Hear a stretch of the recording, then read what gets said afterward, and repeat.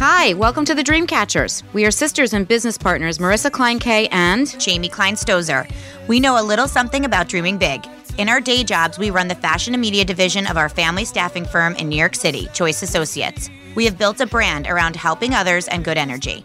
Known in our personal and professional worlds as lightworkers, igniters, and most of all, believers, Jamie and I are not only dreamers, but we are doers, and we hope our energy is contagious.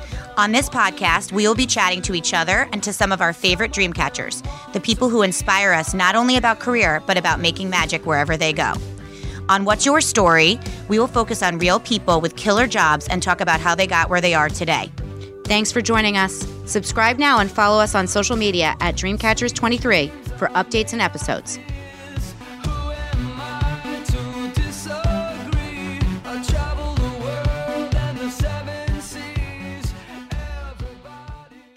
All right, everyone. Welcome back to the Dreamcatchers 2022. I'm so excited to be here with my sister, Marissa. Oh, I really like what Marissa wrote as Dream Founder, so I copied that. So thanks for that, Marissa. Sure. We are the Dreamcatchers. For those of you who are new to us, we are career and brand experts that love to speak to others who do really cool things. And we are thrilled to have our friend and guest here today. We're going to have her introduce herself in a second. So for our first episode back, we thought it would be fun to have a conversation with someone who is an expert in taking care of yourself. Because as mothers, all we do, I can speak on behalf of Marissa and I and all of our mother friends, is think about taking care of others. And so we thought it might be fun to kind of turn the mirror around and say to someone like Dr. Lauren, who I'm going to just affectionately call Dr. Lauren while we're chatting, to say to her, an expert in a women's field, as a woman, as a mother, you know, how we can look to somebody like her in her field or any field for inspiration, for education. And we're just so happy to have you here today, Lauren. Marissa, did you have anything you wanted to add before we have Lauren introduce herself? I think we have interviewed, close to 60 different guests, and guests could be more than 60 because we've done close to 60 episodes. And I don't know, we've had a doctor, but more of a scientist on the podcast. I don't know if we've ever had an actual doctor on the podcast, although, there are many people in the world that follow the Dreamcatchers under the age of 10 that want to be a doctor when they grow up. I think it's interesting when what we do for career is so whimsical, right?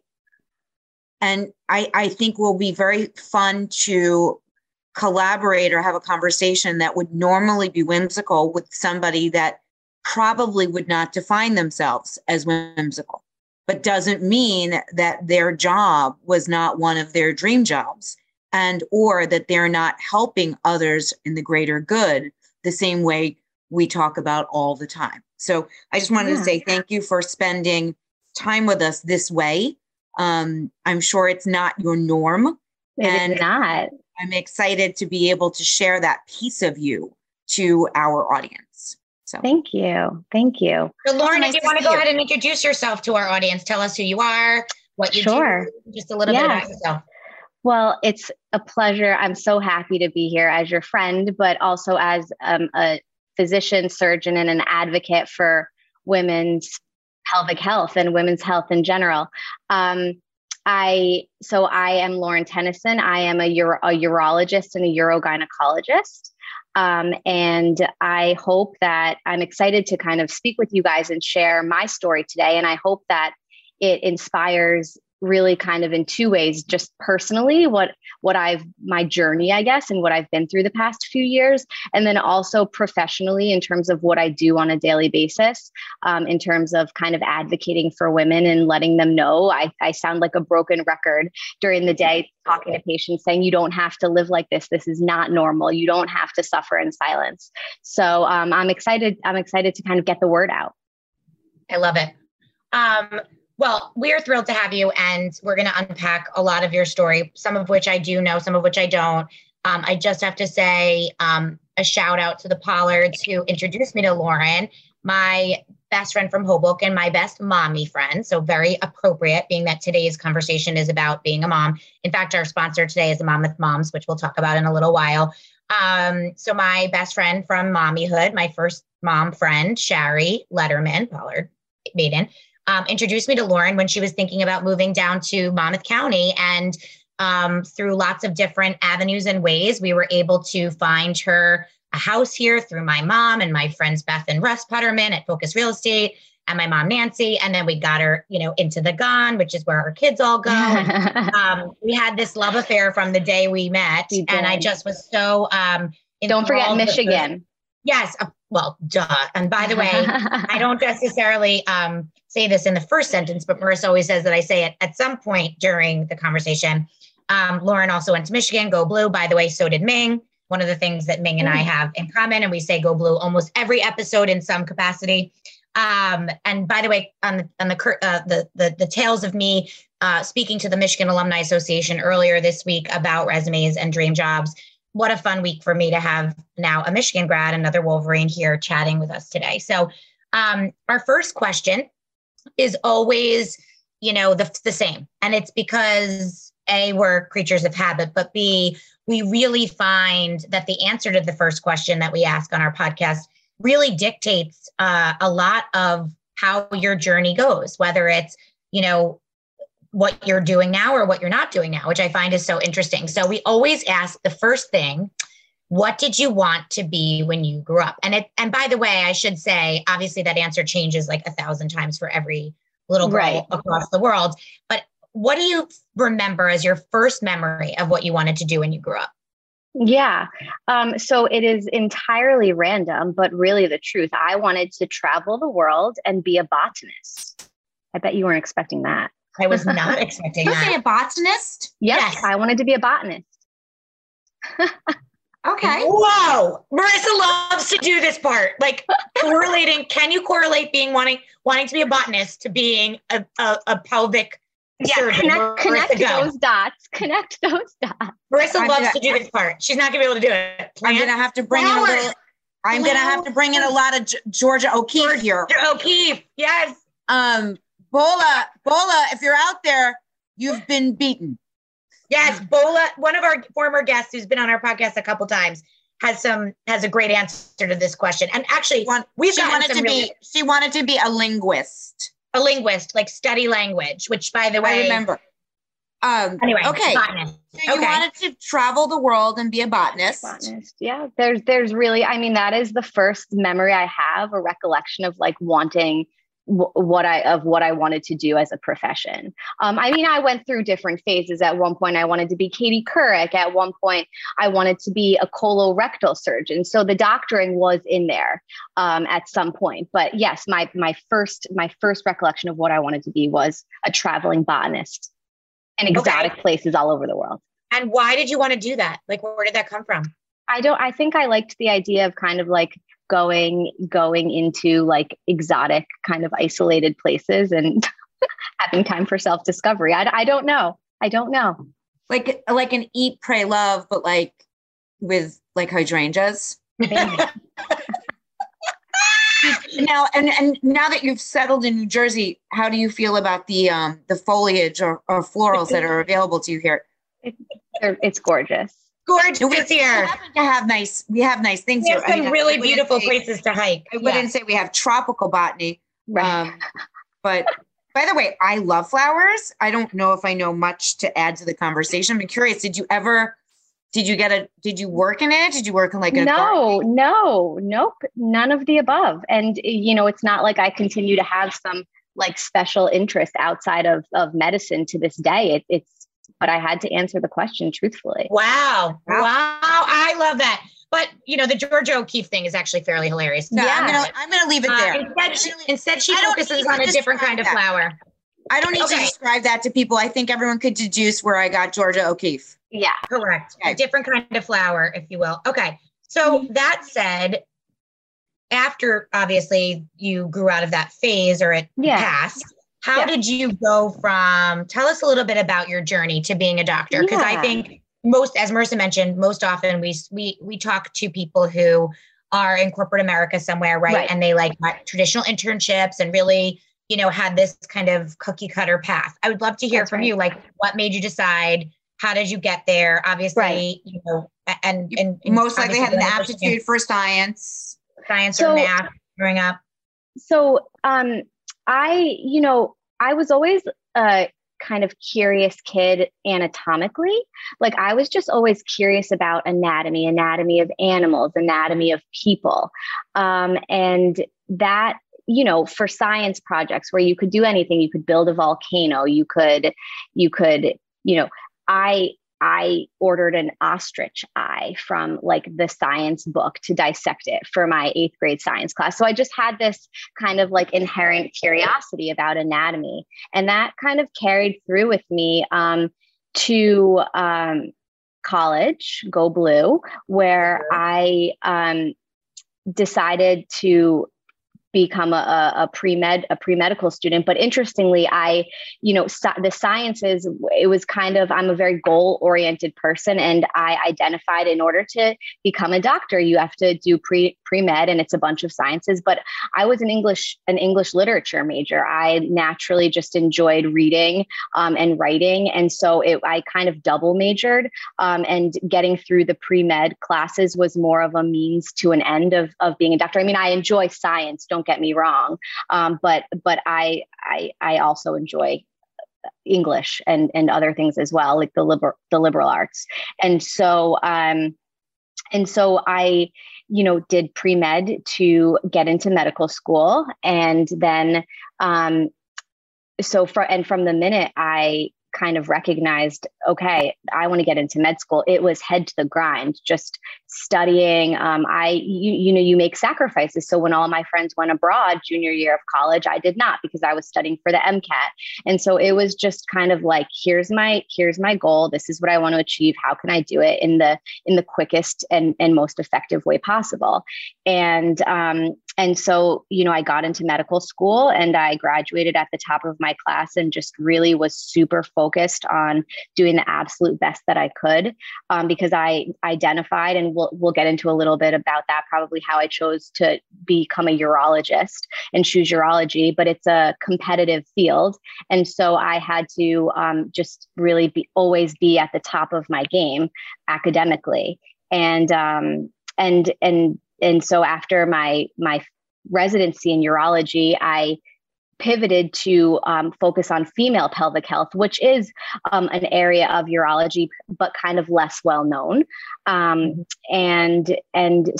here we are.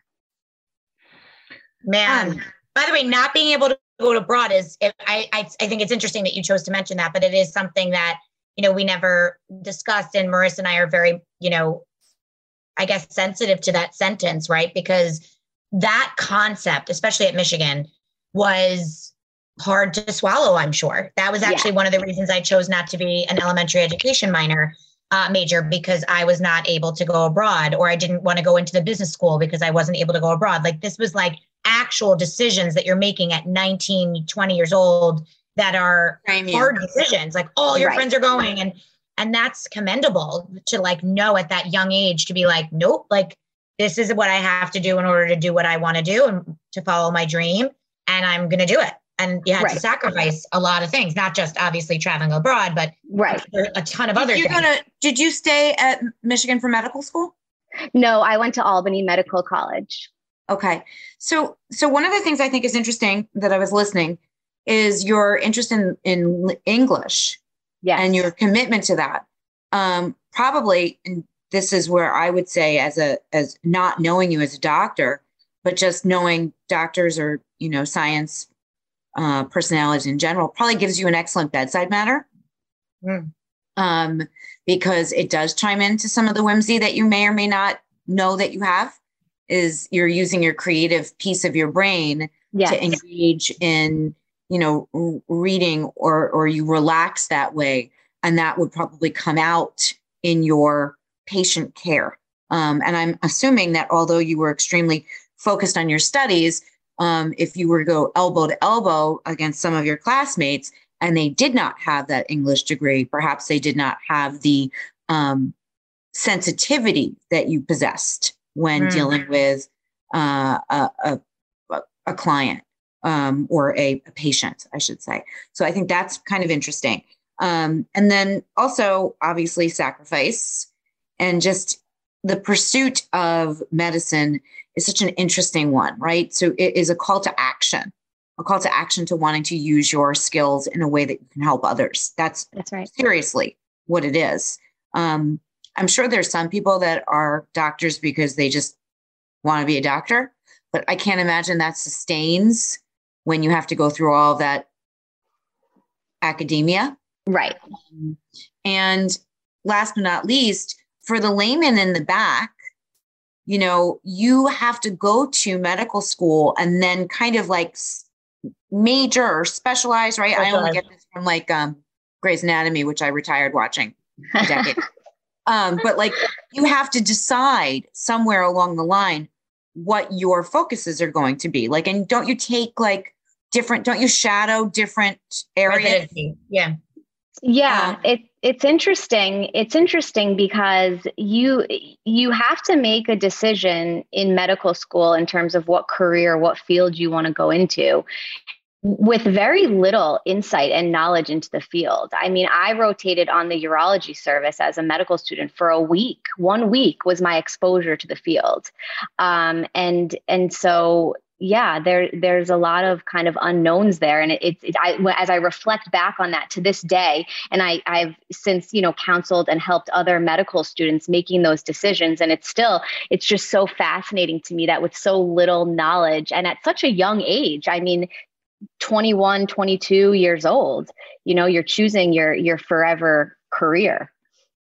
Yeah. And how after 1 week, yeah, like how did you lean in where you're like, oh, that seemed cool, so I'm just going to go with that? And by the way, I should mention, before we came on live, Lauren was saying that she was challenged with our next question, which is right now, what was your aha moment, right? So here you are, a little girl that wants to study plants in Australia, and then you were like, nah, I'll go to Michigan instead and do orgo, like somewhere along the line. Right. You're like, and then all of a sudden, and I can't go abroad. And I can't go abroad. So, and I can't even go abroad to look at the plants because of Michigan. So PS to this, here you are in Albany Medical School, I'm from upstate New York. So you're back kind of home-ish and you're thinking about what you want to do. And you're a young, medical student doing rotations. Marissa, that was the word you were looking for. Thank you. On different areas.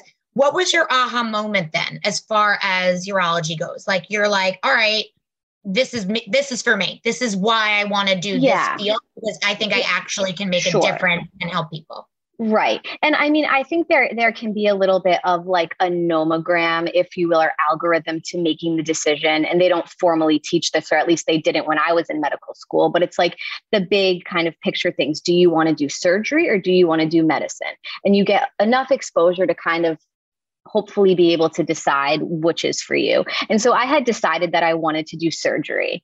And then within surgery, do you want to do a type of surgery where you really don't have relationships with patients? Or do you want to do a field where you have long-term relationships? And I knew I wanted to have long-term relationships with my patients. I also knew that I wanted, some fields are classically known for a better quality of life than others. I was like, okay, I'm probably going to want to be a mom at some point. So let's think quality of life as well. And then so urology came along, and I had kind of decided those more fundamental things. And within urology, I recognized that it checked off those boxes. And then there's also a very wide variety of things you can do within the field of urology. And I think I had like the insight to kind of recognize I might not know exactly like what I want yet, but within urology, there's so much variability that I can find something. So because within urology, people might not realize, but you can be an oncologist. You can be just a kidney stone doctor. You can be a male infertility doctor. You can be a female urology doctor. I mean, there's like a lot of different subspecialties off of urology. So that was comforting to me to know that I had to make this decision, but I could find a place within it that I'd be happy. And frankly, when when you're a med student, you're very vulnerable. You feel awkward because you're kind of just like there, but you're not necessary. And people get annoyed with you because, they're busy and they just want to do their thing. And the urologists at Albany Med at the time I was there, they were really nice. They were really welcoming and they wanted to teach and they had a sense of humor. And I liked them as people, and that helped because I was so impressionable. Yeah, and I think a lot of what you're touching on is really like could be discussed in any industry, right? So here's somebody who I bring this back to our audience, and that doesn't matter your career or your path, but like so much of what you just said, Lauren, was so important to any listener, right? It's like finding something that speaks to you, finding something that allows you flexibility, finding something that you like the people above you. I just gave this advice this week to the Michigan grads. It was like, look up. Right? Look up around you. Are the people that are like your senior people in that field, in that profession, in your life, do you want to be them? Like, are you interested in what they're doing? And for you to have these mentors at such a young age where you're like, I like them. Like, they're good people. Like, they do good work. They're nice. They're comforting. Like, that's all important in every single industry. And then also to be able to decide at such a young age, like you said, but also to research, which obviously comes as a fundamental skill to you from going to Michigan and being a med student, to like really research and figure out which space you wanted to be in, right? Because it's like, how do you actually decide? Like there's a million different specialties within urology, even in and of itself. I love that. Okay. So then from there, before we wrap the Facebook live feed, I want to just make sure we get in for the audience. Once you chose urology and you've made this decision to focus in the female area of urology, how did you get, if you will, here, right? So here you are, now you're in New Jersey. You've spent a bunch of years doing all sorts of things all over the place. You've had a crazy ride. So If you could just tell us a brief overview of that ride, and how you landed to where you are today on your feet in New Jersey, around the corner from where we are right now. Would love to hear that, because you were in Michigan and you were in upstate New York. Right. Now you're here in New Jersey with us, which I find fascinating about how, by the way, relationships matter. And also, being good at what you do and being recognized for being good at what you do brought you to our medical center here in New Jersey, which was not where you're from and not where you thought you'd be. Right. So a couple of things on that point. And just to go back, to the decision to go into urology, because I don't think like I was thinking about this, but I think I wanted to trailblaze, and urology is the biggest boys club that there is in medicine. I mean, more so than orthopedic surgery, maybe even more than neurosurgery. Like 10% of the field is women, and that's getting better. And like in the current trainees, it's certainly more than 10%. But I'm a no drama type person. And I think I liked the idea of entering into a man's world and being able to make my mark in it. And I did not know at the time that I would pivot to female pelvic health. And we can talk about like why I kind of made that decision through training. But so that was that. And in terms of how I ended up in New Jersey, because I did a fellowship in Detroit, Michigan.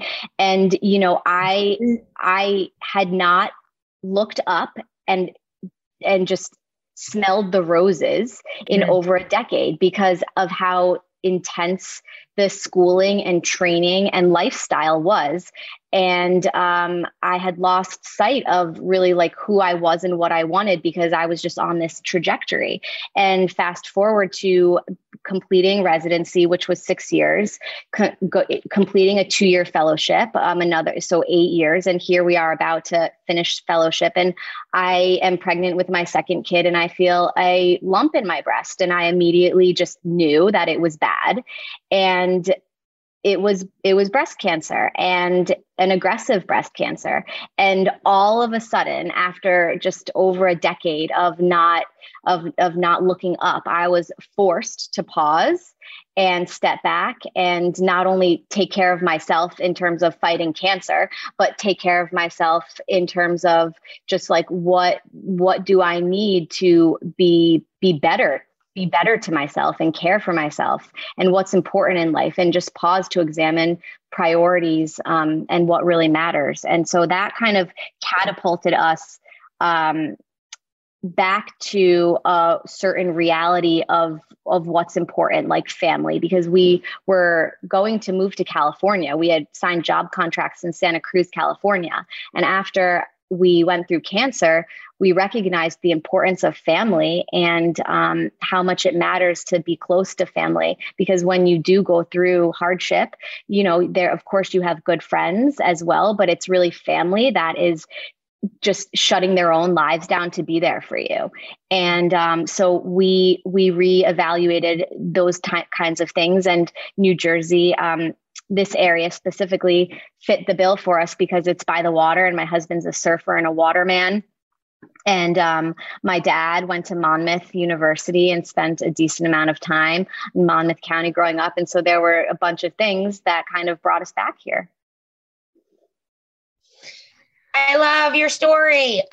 Okay. So on that note, we're obviously going to unpack way more of that. So if you want to hear more from Lauren, please check us out on all platforms. But in the meantime, just a quick plug for our sponsors today, the Monmouth Moms, who I felt was appropriate to have as our sponsor. Again, she's been, Kate from Monmouth Moms has been a sponsor of our podcast before.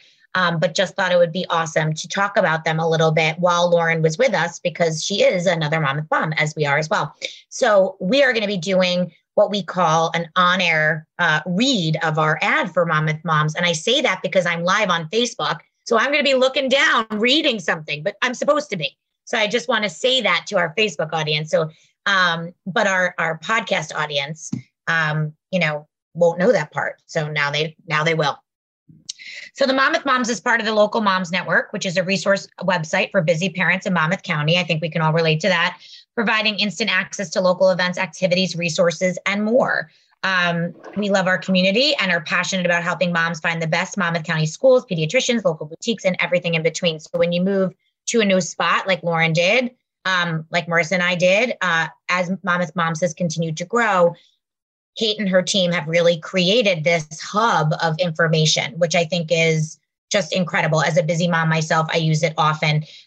Their mission is to give moms the gift of time by sifting through the information that we just don't have time to sift through, whether it's, introduction to other talented moms, a connection to our, Monmouth County community, et cetera, et cetera. So follow along with them as they highlight and feature some of the best of Monmouth County. They're on the monmouthmoms.com, and you'll also find them obviously on social media.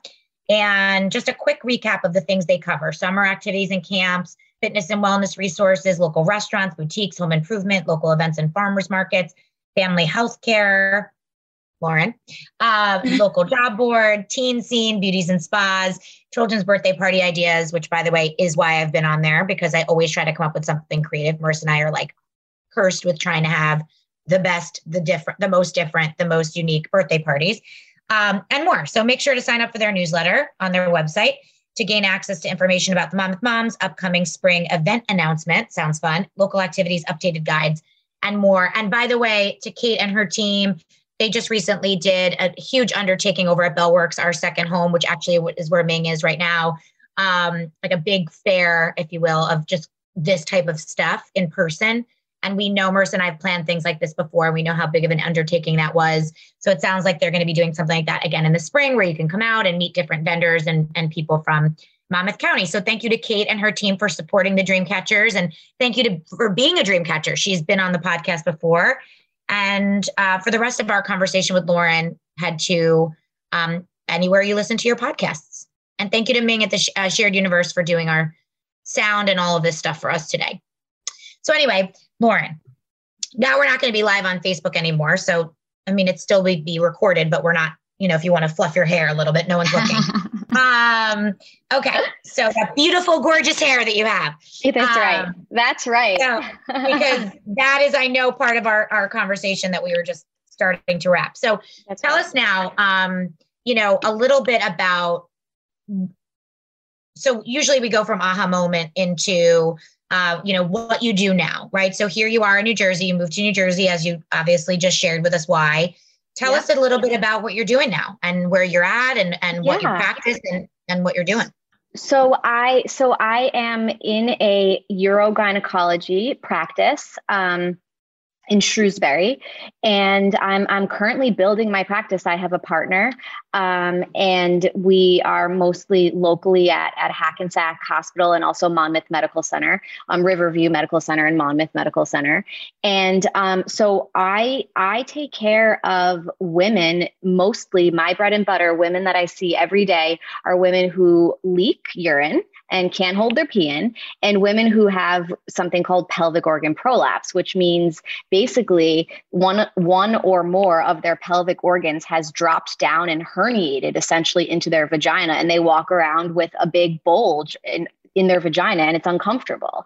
And my job has turned into like almost this self-fulfilling, like self-motivating prophecy every day I go to work, because I just see women that have lived with these horribly bothersome, embarrassing problems that take away self-dignity, and think that they've had it for years, and they finally come at a certain point, they're prompted to seek help. But this is after living with it for 10, 12 years. It's crazy.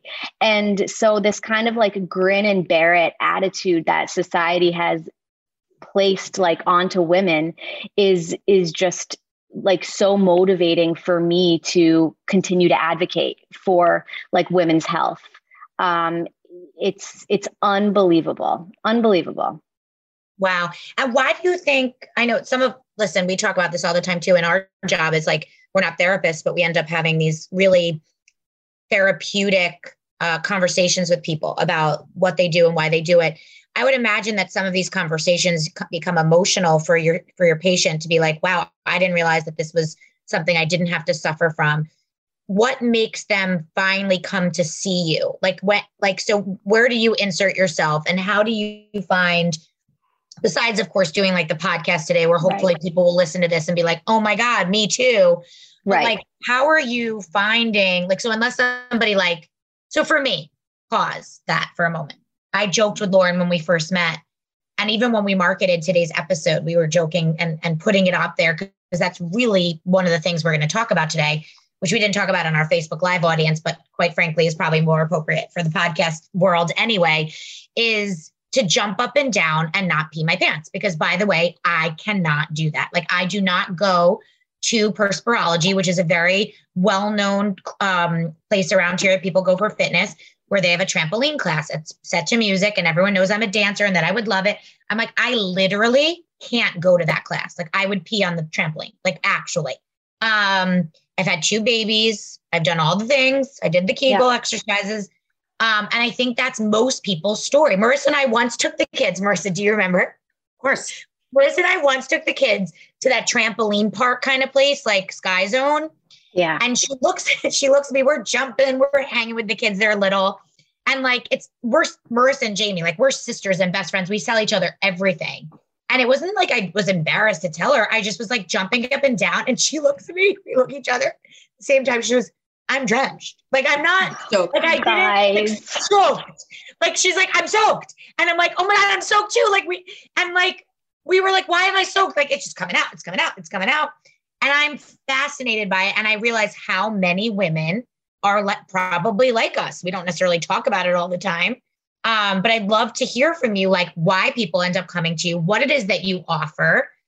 Because I think for Marissa and me, I'm really interested, and I'm sure many people are, that they just thought that was normal. Like after they had a baby. Well, something I want to say here culturally, just for a second, the grin and bear it thing you said.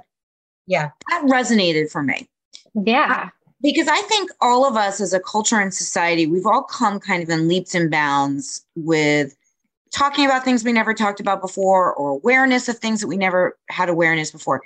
And then, all of a sudden you get to a moment and you're like, actually, we don't actually talk about that. Like, we don't talk about Bruno, right? We don't talk about Bruno. So don't talk about Bruno. My point is there's certain things that just maybe not intentionally never came out from underneath the rug. But, I'm sitting here now and I'm thinking, I'm actually doing a deep thought. I've gone to many specialists. I'm very, very medically in tune with my body. I always have been. Mm-hmm. And I condone asking for help, and whether it's mental or physical. Absolutely. And it took me probably, not as long as the generation before us, but a little sooner than some of my other peers to do that, maybe because I'm more sensitive, or maybe because I'm more in tune, or maybe because I had issues growing up that were, things that you don't talk about. And I had to talk about them in order to feel better. I don't know, but I will say I love my primary care. She's amazing. And she's so thorough. And I'm now thinking about when I go to the physicals, there must be 1,000 questions on there. Like, do I have metal in my body? Do I have this? Do I have that? Do I have a blood disorder? Like a million things where you're like, no, thank God. No, thank God. No, thank God. And I'm sitting here and I'm thinking, I don't think anyone asked me about how I pee. I don't think anyone's ever asked me about that ever. Yeah. And I now am realizing that intuitively there's a lot, like we definitely talk gastro stuff more than we ever talked about it before. Let's be fair. There's a lot of gastro chat. I don't think there's any urology chat. Yeah. And where does that come from? Has your doctor ever asked you how your sex life is and like if that's okay? Nope. No. Because there's a $1 billion industry surrounding men's sex lives. It's just women have sexual dysfunction too. By the way, and I always feel like that's all related. I remember years ago, here's a TMI. Years ago, I was 22 years old and I had an issue that was very uncomfortable. Came from stress and water. It's called fissures. I'll skip the other word. Anyway, it was horrible. And I believed intuitively, can't stand science, no disrespect, not medical at all. Subscribe to other people to give me those directions. But I believed that it was affecting my sexual comfort. Mm-hmm. And I went to my OB. She said impossible. I went to my doctor. They said impossible. I went to the doctor that specializes in that. I don't even hear about them anymore, a proctologist. He said, of course it's possible. Mm-hmm. And he was so kind to me. And that's when my life changed. Mm-hmm. So I remember knowing that there are 3 holes down there and they're really close together. If one of those is feeling good, I'm going to guess that the other 2 aren't going to feel good either. If I have a scrape on my knee and I go to bend it to do a lunge, it hurts. I don't care if it's not the muscle. So, it's funny, not to interrupt, because I do want to hear Lauren's take on this. It's similar to how we all are so in tune now to like our ears and nose and throat being connected, right? So like you go to a doctor that's an ENT because they're all connected because they're all right here. So like, why don't we talk about or think about or intuitively know that everything down there is obviously connected as well, yet no one is educating us and talking to us about how that can all be connected and how. Why is it stigma, Lauren? So, I think that there's a huge stigma surrounding women's pelvic health. And it is the question, like, is it stigma surrounding why nobody, why people were like, that's impossible? Yeah. Why is it? It's not talked about in general. And I don't think it's asked about. Right. So in the literal question is, how does someone know to go to you? They've had a problem and it finally comes up in their primary care conversation. Yeah. So I think twofold. Number one, patients are getting savvier, and with the internet, obviously, and Google, a savvy kind of patient will end up like knowing they need to see a urologist, gynecologist kind of combo person. But then also, in my field, I'm very dependent because it's not like a patient knows I have to see I have to find a primary care doctor. So I'm like super specialized. And so I'm dependent on referring doctors, which largely are primary care doctors and OB-GYNs. And you'll have to tell Dr. Jamie about Dr. Lauren. Yeah, I'm going to. And so, patients, if it gets to the point where they're, and typically that's why I see people who have had, for example, have been leaking urine for so long, because they finally mention it to their OB-GYN or their PCP when it's at the point that it's just so unbearable. They're going through 6 pads a day. They can't go out of their house and go to the grocery store because if they don't know where the bathroom is, they'll, it's a really it's quality of life stuff. It's very debilitating. And so once it gets severe enough that it's really affecting their daily life, they'll mention it. And now, of course, OB-GYNs and primary care doctors know about urogynecologists, female urologists, and will refer the patients on. Now, for everybody else out there, like Marissa and me, right? So I'm not the person that's going through 6 pads, right? I'm not going to the grocery store, and it's not debilitating my life, but it's part of my day. It is. It's my truth. What is your advice to somebody like me who's not necessarily like suffering, but I don't even the bare minimum of what the word suffer means, where I literally, we joke, my husband and I, but like, if I'm about to sneeze, I have to cross my legs because I will dribble a little bit. Right. So, and here's, especially since having my second, I've always had it, but it was more so in my 40s now that I'm in my 40s, and also that I had my second kid.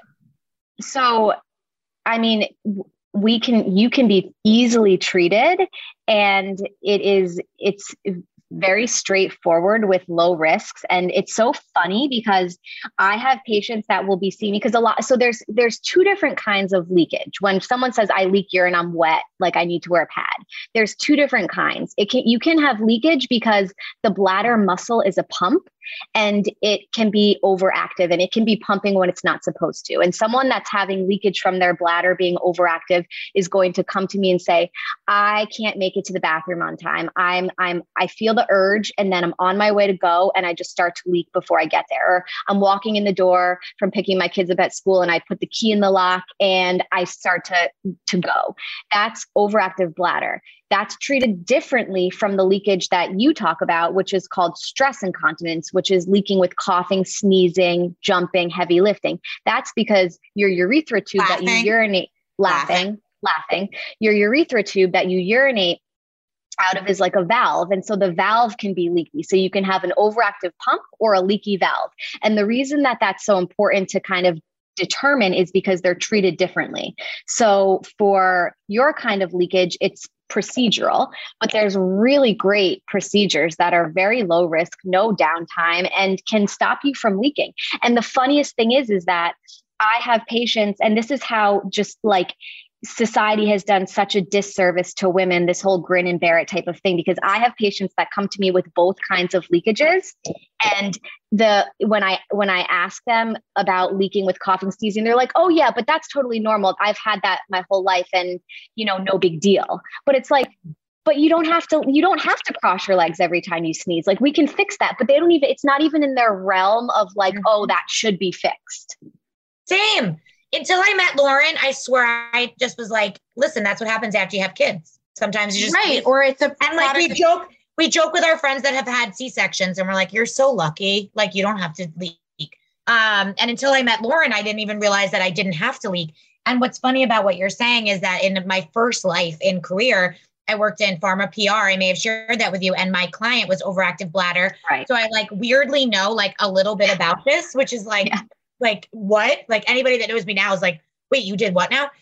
But I weirdly like had to research a lot about overactive bladder. So I knew that's not what I had, because I was like, I can make it to the bathroom. Like, I have no issue with leaking in inopportune times like that. It only is happening, as you said, in a stressful, when I'm stressing onto my bladder or whatever, whether it's laughing, jumping, sneezing, coughing, and not always, but often enough where I'm obviously talking about it pretty freely. And I think it's fascinating to know that that's something that can be fixed, that it's minor, and that most people don't know that it should be fixed. That I don't even think to tell my PCP. By the way, when she's asking me how I'm doing, Lauren, what about not necessarily bringing that up? Like, what about just natural aging, right? So, like, for instance, peeing in the middle of the night, Maris. Yeah. So for instance, things that another topic of conversation that I think most people don't talk about. And it's funny, now that we're all predominantly working from home, it's less of a topic. So like when I used to work in an office in the life we used to live, you obviously knew everyone's cycle, right? So it's like, I was totally like, my people that work for me thought I was a camel. Like I would not go to, like, I don't go to, like, I am like, don't go to the bathroom. But, and she drinks a ton of water. And I drink a ton. And then it's like, once, you know, you open the floodgates. What did we say when we were growing up? It's break like, right. Once I would break the seal. So as I've gotten older though, I'm not making it through the night the way I used to. Right. So I try actually to go to the bathroom more during the day, even if I don't feel it, right, so that I can allow myself to sleep through the night, because I really can't stand to be woken up. Right. And I'm curious, like in your field, is that just conversation? Is it just a part of getting older? It's like we're all drinking 75 ounces of water a day to keep our skin youthful and dewy. Right. That comes with a cost. You know, I mean, is that also stuff that you talk about? Or is it more just like, are there day-to-day tips on how to make this piece of women's health better? Like, for instance, I don't think my brain gets the messaging from my bladder correctly. That's what I think. So, I've thought about that for a long time. By the way, not to interrupt you, but way late. Like I get it, like whoopsie daisy. If I don't go right now, it's a problem. By the way, speaking to that, which I do want to hear your answer, it's similar almost to, I just had this conversation yesterday with a couple of girls who Lauren knows as well, that I was with, Ashley and Beth, and they were talking about potty training their kids and how it's like so related to their brains. And I just feel so fortunate both my kids are out of diapers.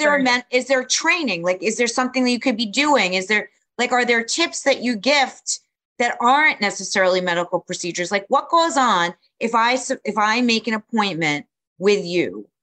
Am I coming just to solve a problem, or am I coming for wellness also? So if you're coming to see me, then you're coming mostly with like a complaint, but the complaint could be, I'm waking up 3 times a night to urinate. This is bothersome to me. How can I improve it?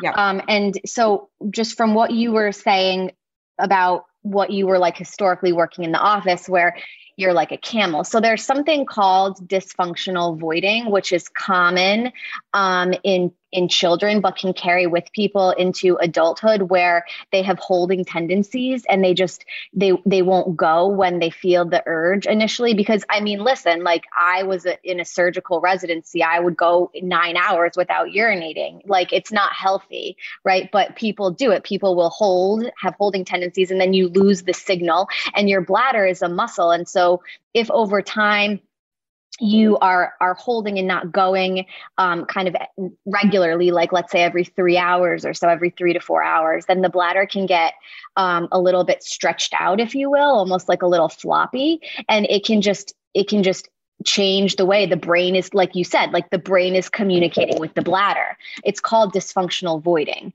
I think I have that. So, that's a live action. Marissa, you have a floppy bladder. I have a floppy, but you know what? It's not shocking to me. It's not shocking to me that this is a function of control, right? So I have 100% have control issues. I always have. It's something I do in order to compensate or protect myself from anxiety. And if I am working and I do not want to be interrupted, I do not want to lose my focus, I do not want to stand up. I know it. And I always was like that. I go much more often now that I'm home, but I'm also much more aware of a lot of things now that I'm home. Marissa, do you know anyone in your life who would get really busy doing something and didn't want to stand up and then would pee in her pants because she was too busy fixating on whatever she was doing, like both of your daughters? Yeah. And it's so interesting because it does sound like maybe that was something that Summer, her younger daughter, used to do all the time, like until she was like fairly old. She'd be playing and was so focused on whatever it was like it got to like, and she was definitely like 5. Like it was like eek, Summer, like you got to go to the bathroom. Yeah. Sorry, Summer. Podcast. Sorry, Summer. It's not embarrassing. But that's also, not for nothing. the embarrassment, listen, culturally, we don't talk about certain things out loud without the words potty humor exists because it's potty humor. So there has to be something to be said about the grin and bear it attitude and our social ability to talk openly without embarrassment about everyone pooping and everyone peeing. Like it's potty humor, which I'm guessing is not funny to you, Dr. Lauren. If I did a potty humor joke, you'd be like, wah, wah. Not funny to you. So, I do think that probably parlays into comfort and the ability to communicate our needs and or normalizing our needs because you wouldn't even know to say them out loud. Right. Yeah. It's true. So what are your tips, I guess, if you were going to take away like a soundbite, if you will, to this conversation, right? So you're like us, you may have the quote minor issues that we're talking about, even though minor is a bad word because we shouldn't be suffering any of it. Right. Or you have something that you're more uncomfortable about and you haven't necessarily handled or dealt with it. What are your tips as to, when you say you're an advocate for wellness in this area, obviously, I love that. And I think, Marissa and I are the same, where we are advocates for things that we believe in. And I think that, if it's one thing to just practice what you're preaching, but also to help spread the word and turn people's lights on about this. What are the empowering tidbits? Yeah. So, I think just like patients aren't going to necessarily know to let me seek out a urogynecologist, right? But people go to the doctor. They just have to don't suffer in silence. Like if you have a fever and a cough, you're going to go and you're concerned, you're going to seek a healthcare professional to help you with that. Like it should just needs to be kind of like normalized and retrained in like women's brains and society. And I think we're starting to do better jobs. Like, the Washington Post, Gwyneth Paltrow's Goop, the New York Times, they're publishing on the pelvic floor, which we could have a whole nother podcast session just talking about the pelvic floor, which actually goes back largely to what you were describing with your fissure situation. Like that's a pelvic floor issue. Yep. My guess is it has to do with grounding your energy. Yes, there's a lot there to, but so, it's becoming like more understood and mainstream. But I think like the tidbit, like my best advice is to just like normalize it and go to the doctor and say, I'm having X, Y, and Z. I'm going to the bathroom too frequently. I'm leaking. Like, I don't think I have to leak. I don't think I should have to live like this. And they will be like, oh yeah, let me refer you to this person who can help you. But they're just not going to ask, probably a primary care doctor, like you said, is not routinely asking that because listen, they're dealing with everything else, like your blood pressure and your diabetes and your, so. Ask. Yeah. Speak up, man.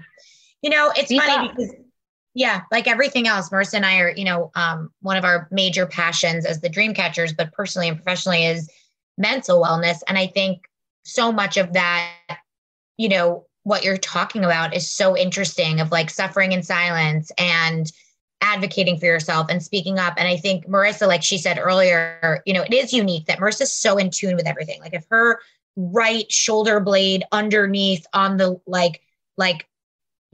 every other Tuesday hurts, like she knows it, right? Where other people are just like always in pain or like and don't even like necessarily address what's bothering them. And then there's the people that kind of ride the middle, which I would say I am as like, I'm not like uber sensitive to pain, but I'm also not ignoring if I'm having an issue. I also have spent many years at specialists in different ways, whether it's for my eyes and my stomach. And so I think there's just people that are more open to care and to working through whatever's bothering them. And then there's, I think, a lot of people out there that are just kind of like, this is the way it is, or this is the way it has to be. But I think what Lauren's saying is so dead on. Like if I put it in comparison to like my eyes, for example, like I can't see without my contacts. Like I have to go to the eye doctor all the time, regularly, can't miss the appointment because I'm obviously out of contacts, like whatever. If we could look at the rest of our wellness, like the rest of our overarching wellness as a picture like that, we're like, why suffer? Like if you're not you would never miss your eye doctor appointment because you literally can't see. So why are we not addressing something like this? Because we think it's normal when really it doesn't have to be. It really doesn't have to be. And I think that's an important takeaway. We say that Marissa and I talk about this all the time, usually gastro related. I think that's just everybody's topic. And how it's associated with stress. I'm guessing some of this, I'm sure, is associated with stress as well. Often, again, it's all related down there. So I'm sure a lot of it is related, and also sexual pleasure, like you were saying, and sexual function. And, I'm fascinated by this. Marissa, are you? I mean, I see it in your face. Well, yeah. I mean, listen, I think one of the things that happened as a silver lining from COVID is, so I've had COVID symptoms since 1988. Like there's not a thing on that list I didn't have almost every day. And all of a sudden I'm looking, other than my taste and smell, right? So I'd look at it and I'd be like, I shouldn't, if these are the questions. Now, granted, now the qualifications are like, anything fair, fine, side. I'm not talking about that. I'm talking about, March 2020 stuff. I said, I'm like, I should COVID phase 1. Yes, I'm talking OG for COVID. I said to myself, I shouldn't have to feel like this. Like, I shouldn't say yes to these things. Like, something's up. Right. So sure enough, because of COVID, I met with my allergist. I met with my gastro. I made tweaks to some of my medicines. I removed certain things from my diet that I did not realize were causing additional reflux or complications. Right. And I am much better. Right. I don't have COVID every day. Sometimes I have COVID, but not every day anymore. And it's nice, so it frees up room to look at my pee is my point. I've got room in my agenda now where I can pay attention to the 3:30 a.m. pee, or, the lack thereof, or the color. Needless to say, when the colors, I think most of us are aware of the color. If it's too dark, whoops, you didn't drink enough yesterday. That's right. It's very simple. But, also knowing full well, or the awareness of when I'm feeling, I woke up this morning, I was extremely tired. I didn't sleep well last night. And I drank 2 bottles of water before I had my coffee. I was better. So it's just the simplest. Sometimes it's very simple things that if you just remember to listen to your body, your body has a lot of ways of showing you when it's not okay.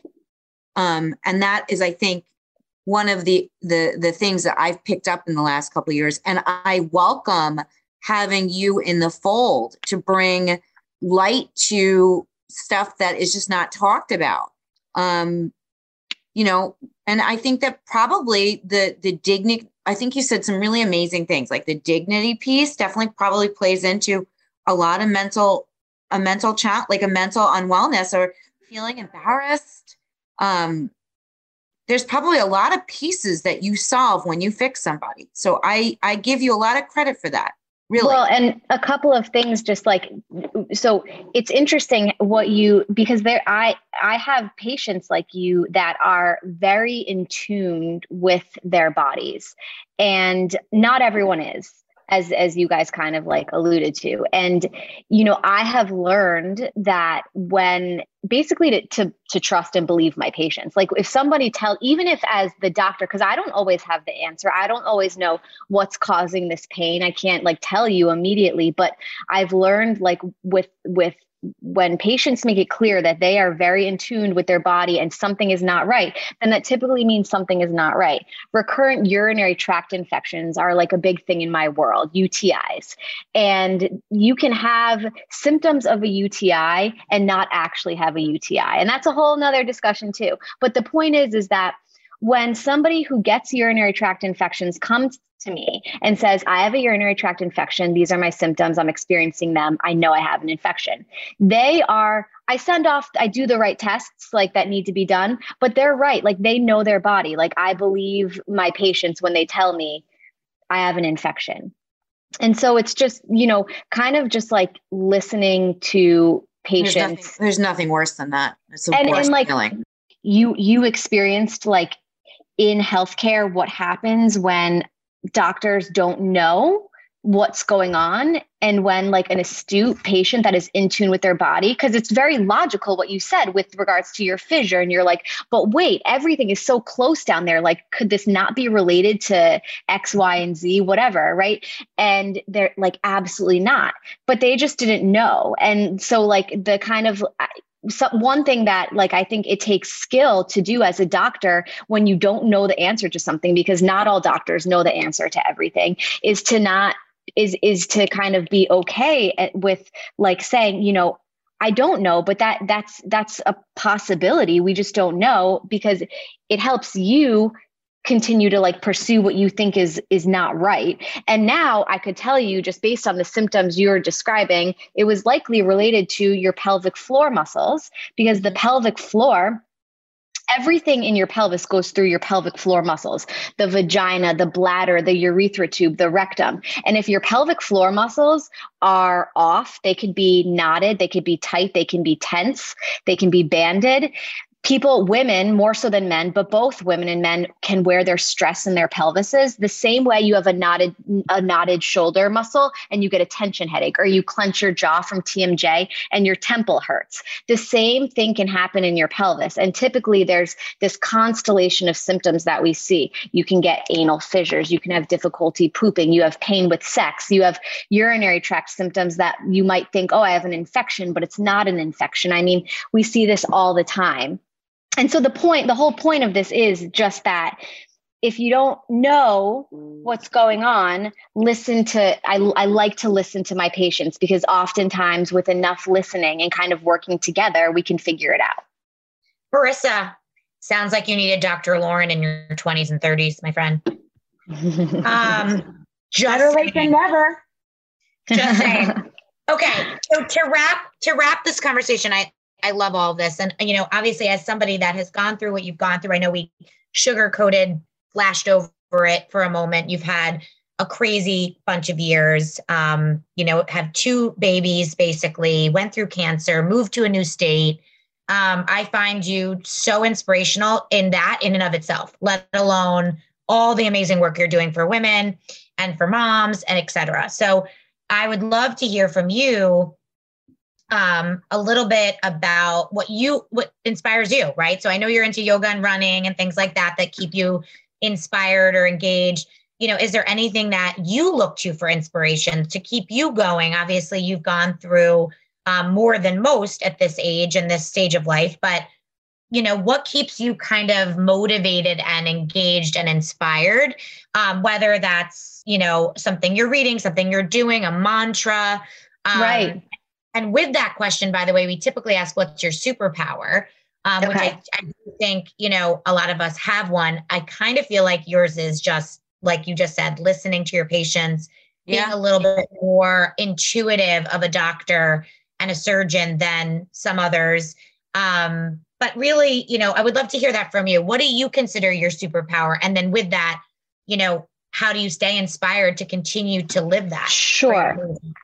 So I think I would answer that separately, because I think my superpower, if I had to think about it, would be because I am it's a combination of like my goal oriented nature with also being efficient. So when I identify something that I want or something that I want to achieve, I'm very good at figuring out the quickest and most efficient way to get there, whether it's knowing who to reach out to or what to do. It's like, I'm good at that. And I think it's interesting. That's become, I've realized that over the course of my relationship with my husband, because like I help him with that. Like, we help each other. And so that's something that I would consider like a superpower for me. In terms of what inspires me and motivates me, yes, I do. I'm very physically active. Running and yoga have been hugely important as I navigated the very stressful surgical training. And while I didn't take much time for myself, I did the bare minimum to kind of keep me sane, which was through running and yoga. My children, I think, like, just they do motivate and inspire me. And when I just kind of have a moment where I'm watching them and like their goodness, it just kind of reminds me of what's important in life. And I think that breast cancer, I mean, not that I would ever have wanted to go through breast cancer, like if I had life to do over again and plan, but you find silver linings where you can. And I am genuinely a better physician for having gone through breast cancer and being on the patient side of things. And I also just like, it does serve as a constant inspiration to me because it has put things into perspective for me. And I am inspired just by like the things that matter in life. And I try to shed what doesn't. And I think I can keep that perspective because of my breast cancer experience. And that's actually a fear that I have, that as time goes on, knock on wood, because I want time to go by and have it be more and more of a distant past. But I worry that I will lose that like sense of like, oh, I don't need to be frustrated sitting in rush hour traffic. It's not cancer. Like this doesn't matter that I'm like in traffic, like those kind of little things. It changed the way that I live my life. And I want to keep that aspect of it. And I want to keep it fresh. You know, I think that what you're saying is so true. And I think one of my dad's favorite quotes or sayings is, you know, it never goes away, but it does get easier. And usually it's about grief, right? So your cancer experience is never going to go away. It's just going to continue to get, as my dad says, like further and further into your rearview mirror, but it's always going to be there.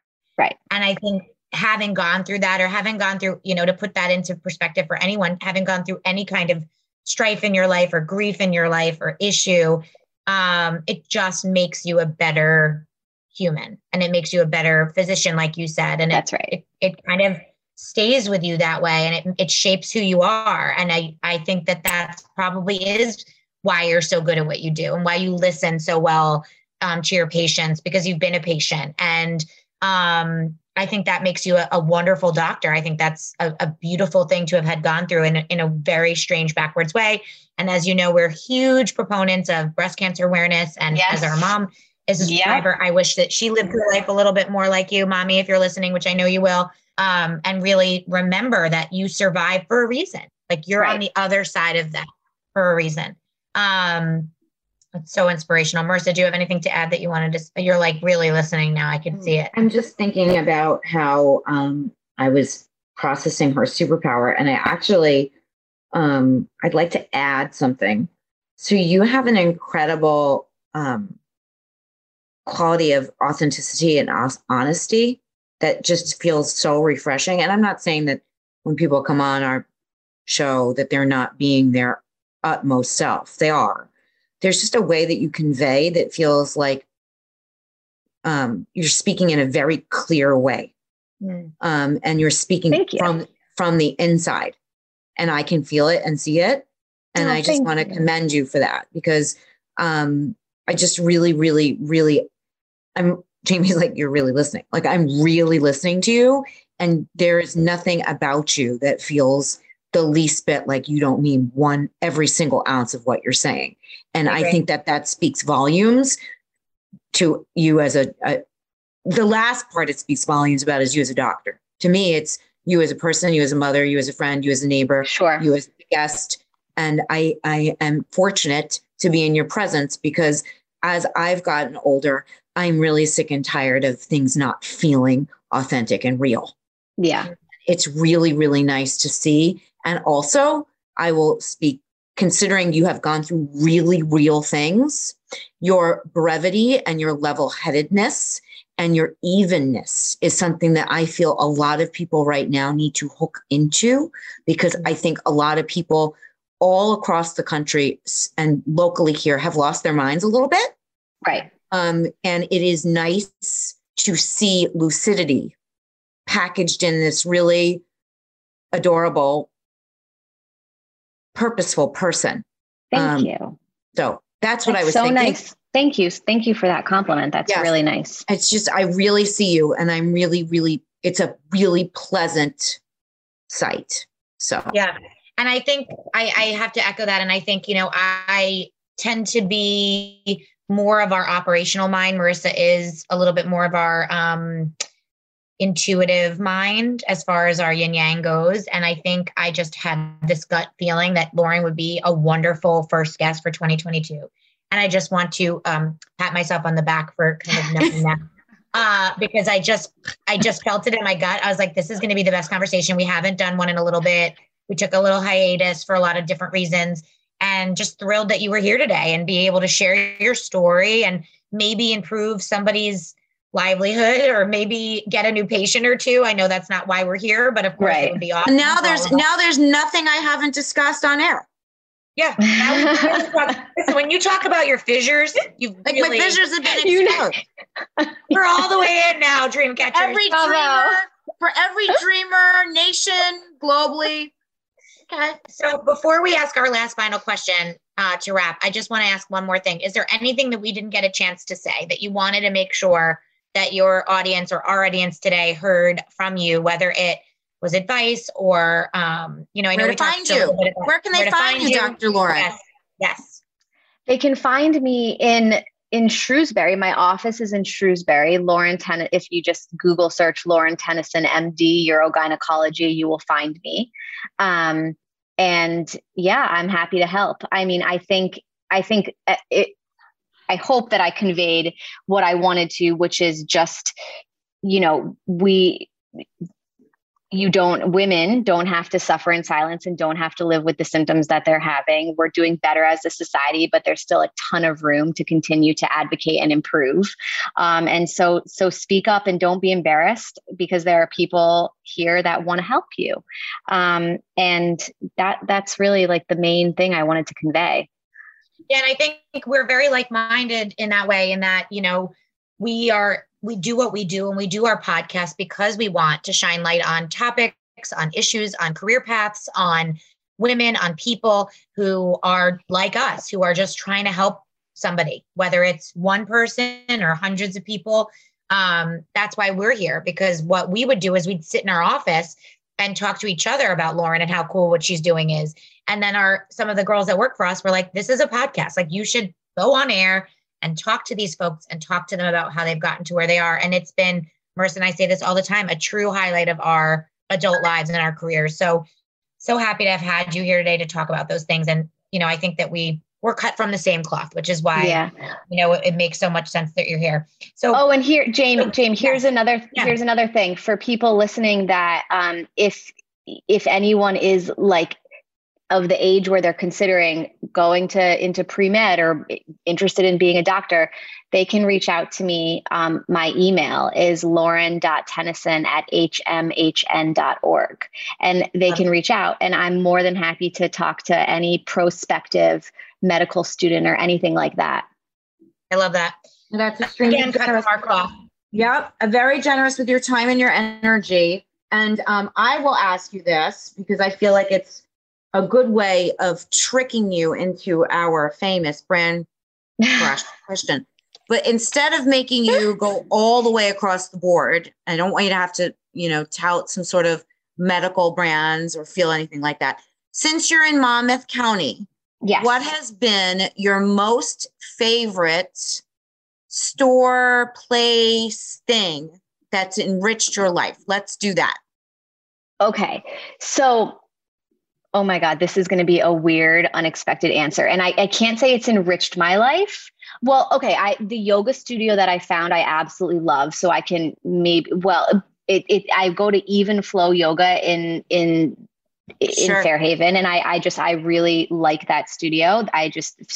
My husband bought me a 10-pass class just because I was itching to try some yoga, and I've enjoyed it. But I really, and you guys will appreciate this, I really love the Fairhaven hardware store. Does anybody else? Is that a thing in Fairhaven? I love the Fairhaven. Fairhaven hardware store. Yeah. Wait, oh my God. I love them in there. They're so helpful. I don't feel overwhelmed. I never feel embarrassed talking about urology for hardware, literally and figuratively. I have no clue when I go in there. I'm like, guys, and they take you seriously. They never make you feel inadequate. I know. They are so nice. I feel really proud you shouted them out. They're great. We will tag them when we post this episode. that's what we usually do with the brand. They're on my questions. list. Like, I need salt. I need salt, You know, like the pet friendly salt, and I want to get I it from just them. want to bring this back for a moment to Nanny, who my mom, Nancy, who, you know, obviously, who, by the way, just called while we were still live. So obviously she didn't realize we were done. She's probably like, how was it? How was Lauren? But Marissa and I have some really fond memories that to bring this back to the moms, because I think I just want to say this out loud and give my mom a shout out, but Monmouth Moms being our sponsor. So thank you to them. You know, I think that Marissa and I, for better or worse, we were with my mom all the time. She was a single mom at the time when we were little. My dad had moved to Fort Lee and then into New York City. So we were in the suburbs with my mom, and we would go on her errands because we had to. Where did you put your children? And now we know that as mothers, right? You take your kids on your errands. But it's not the way it is now, where you can just throw your phone at them or an iPad and just hope that they'll pay attention. So Marissa and I have been to many a hardware store with our mom and have this affinity for small business and small hardware stores. So we moved here and we were we love the Berryman hardware store. So the fact that you weirdly said that is not that weird. And obviously the universe was laughing, because that is so something that you didn't realize we were going to appreciate as much as we do, because we love it there. And so does my mom, which is hilarious. So that was awesome. So anyway. Okay, so back to saving the world, Lauren. Thank you for being with us. Thank you for being here. Thank you guys. Thank you to Shared Universe for doing our sound. Thank you to Monmouth Moms. And thanks for listening, and thanks for being here. We're so happy that you came. It was great. It was a pleasure.